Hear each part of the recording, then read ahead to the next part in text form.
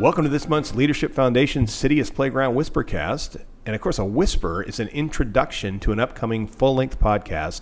And that gives you some time to do thinking and maybe even some reading if you want to. It also allows you to ask questions and make comments that will be included in the upcoming podcast on this topic. And you can send any of your input to leadershipfoundations.org. And we'll give you some additional info in a bit. To understand why we call this precursor a whisper, you can see our Why Whisper podcast on the Leadership Foundation podcast list, so that's always good. And I'm your host, Rick Enlow. I'm here with Leadership Foundation President and author of Citius Playground, Dave Hillis. How you doing, Dave? I'm doing well, Rick. Thank you. And you're also lying because you've been a little under the weather, but you're tough. You're hanging in there. Yeah, I do. I have granddaughters now that are walking Petri dishes. Yes. And I'm the recipient of that. So. Yes, I know. I know what you're talking about. I know I've you sometimes have said, "Hey, just can't wait to see those beautiful little bundles of joy and acquaint myself with every rhinovirus in the county." You know, that kind of thing happens. But yeah, I'm very excited about the full-length podcast coming up, where we're going to talk about engaging leaders of good faith and goodwill. But we're going to tie that into the sort of leadership pitfalls from author. And I think humorist, if I think he wouldn't mind us saying that. But talk to us about Eric and his work. Yeah. Well, Eric Geary is the president of the Lexington Leadership Foundation. It's one of 79 local leadership foundations in the LF network. Eric is, and I'm delighted that people are going to get a chance to hear him, because I think you accurately described him as not just author of his book that we're going to have a chance to review, but he's a humorist of high account.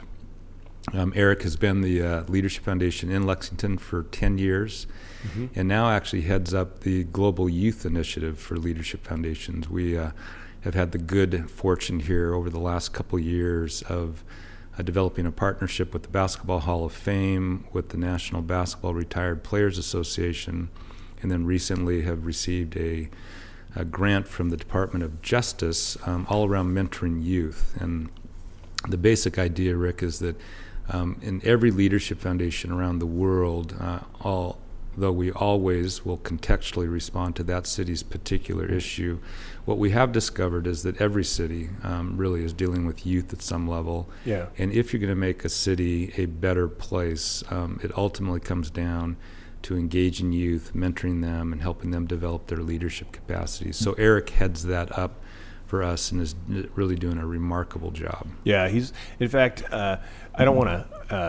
do want Eric to share this podcast with his friends and family, so this is going to help. But I also don't want him to get an overly expanded view of himself, although that this will probably help that as well. But I really felt like when I had a chance to be with Eric and hang out for a week, just this beginning of the year, is that it's fun to see someone who's lighthearted in some ways, like is creative. And kind of understands satire and all that, but at the same time very passionate, and very intelligent, and just it was kind of fun for me because I always had this idea. I wonder what Jesus was like, because here he was, this fully God, fully man, kind of a unique character, but like people wanted to be with him, right? But yet was so passionate about the world and especially the people that were in any way excluded or marginalized.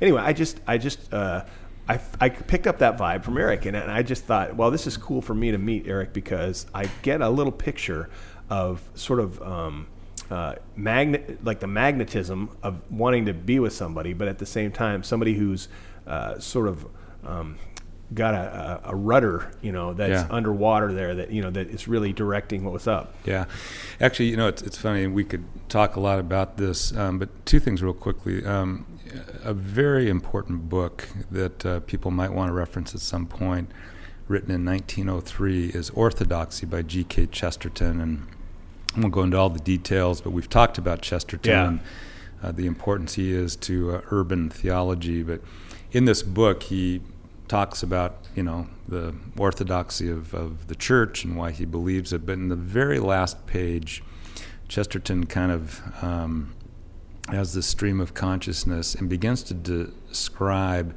that there was something about this majestic personality in Christ that was hidden. And he begins to describe it in a number of different ways. And the very last line is that he goes, I wonder if it was his mirth. And I've always thought, Rick, that I think what you just said, I think is absolutely right. I think at the end of the day, what we know about magnetism and big personalities, which certainly Jesus has, is that it had to have a sense of humor.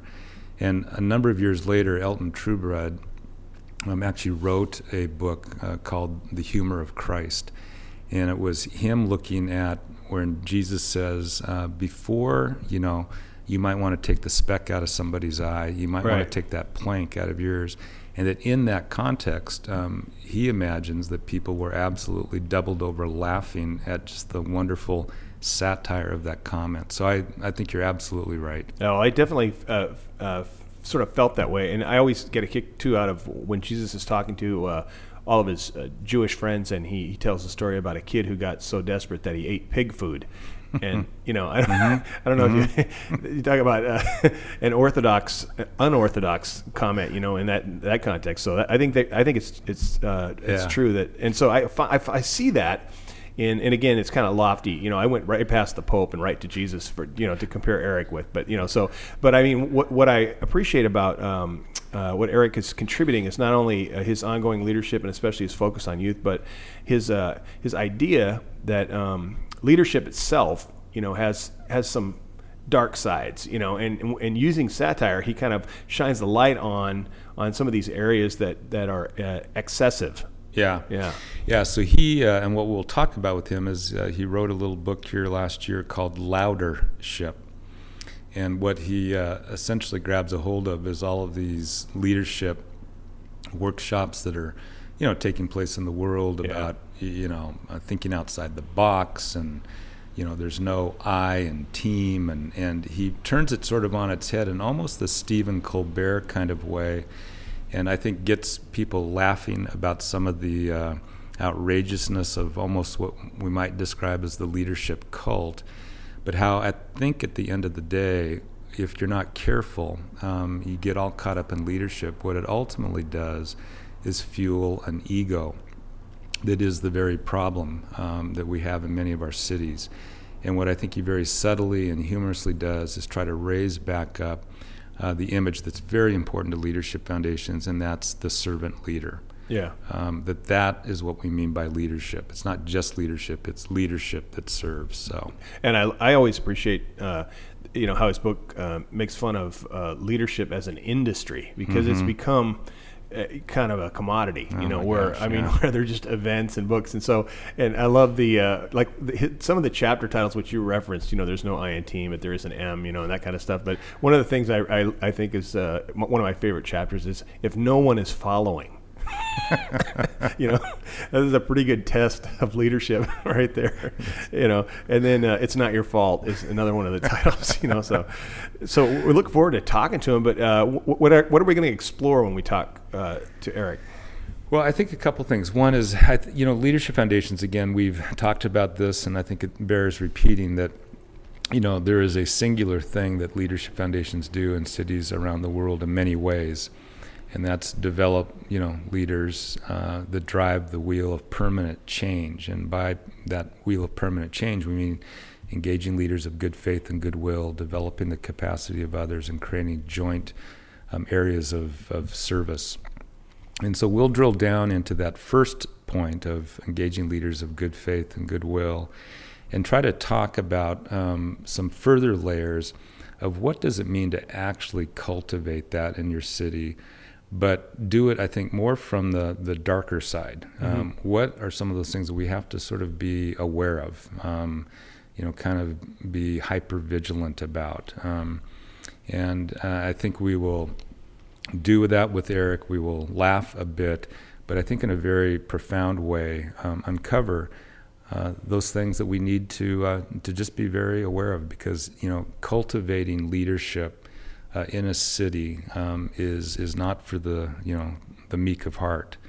When you are bringing leaders together to begin to consider what we might be able to do together that we couldn't do apart, inevitably what happens is that ego shows up. And you overlay that not just with this issue of leaders of good faith, right? You would think that that's at least the choir. But then you bring in leaders of goodwill that don't maybe necessarily share, the same worldview, the same set of values, and yet they are absolutely critical and necessary if you're going to get anything done in the city. So how do you navigate that world, right? What does that look like? Well, and even I think that imaginary divide that we've created between the sacred and the secular is so interesting, because there is a sort of a hidden hierarchy there. Sometimes I tell people I drive a sacred car, because it just because it makes it kind of questions the idea that well, what do you mean? I mean, the cars are just cars, and what makes them valuable is where you drive them. And I think the same thing is true in leadership, but we get separated there. There's people who think, well, we're the people of conscience in the city, and then over here are the people of economy, and there's no greater truth than those two communities need each other desperately. Yeah, and I think that one of the things we'll talk about, I'm sure, Rick, is that one of the intractable problems in leadership is that, and I'll use you and I as an example. I mean, if you have been raised up as a leader in your church, or, if I've been raised up as a leader in leadership foundations, in part, I do so because I represent to my organization, or you to your church, these things that people say that's trustworthy, right? We know that Rick or Dave, when they go off to this meeting, are going to be true to who leadership foundations are.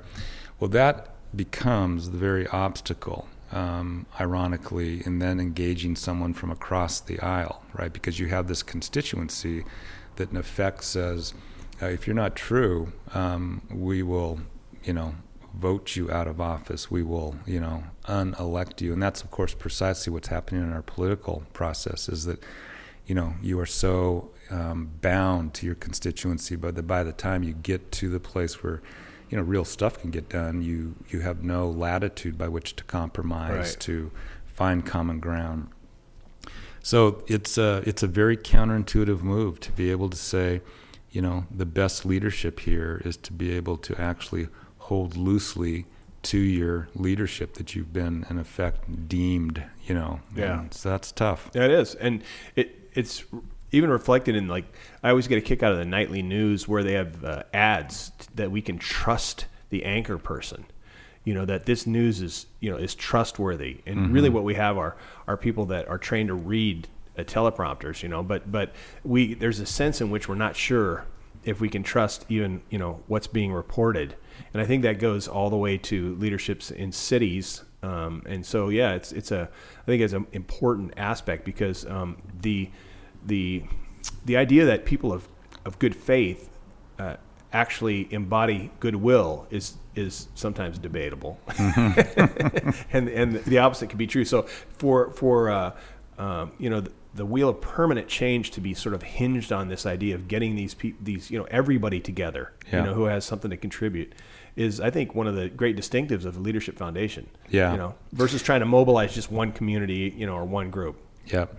That's exactly right. And, and again, going back to your point about Eric and being a humorist, on a very practical level, the ability to laugh at oneself and actually to insert a kind of humor becomes actually one of the most powerful tools I know to creating the kind of collective leadership, people of good faith and goodwill that I know.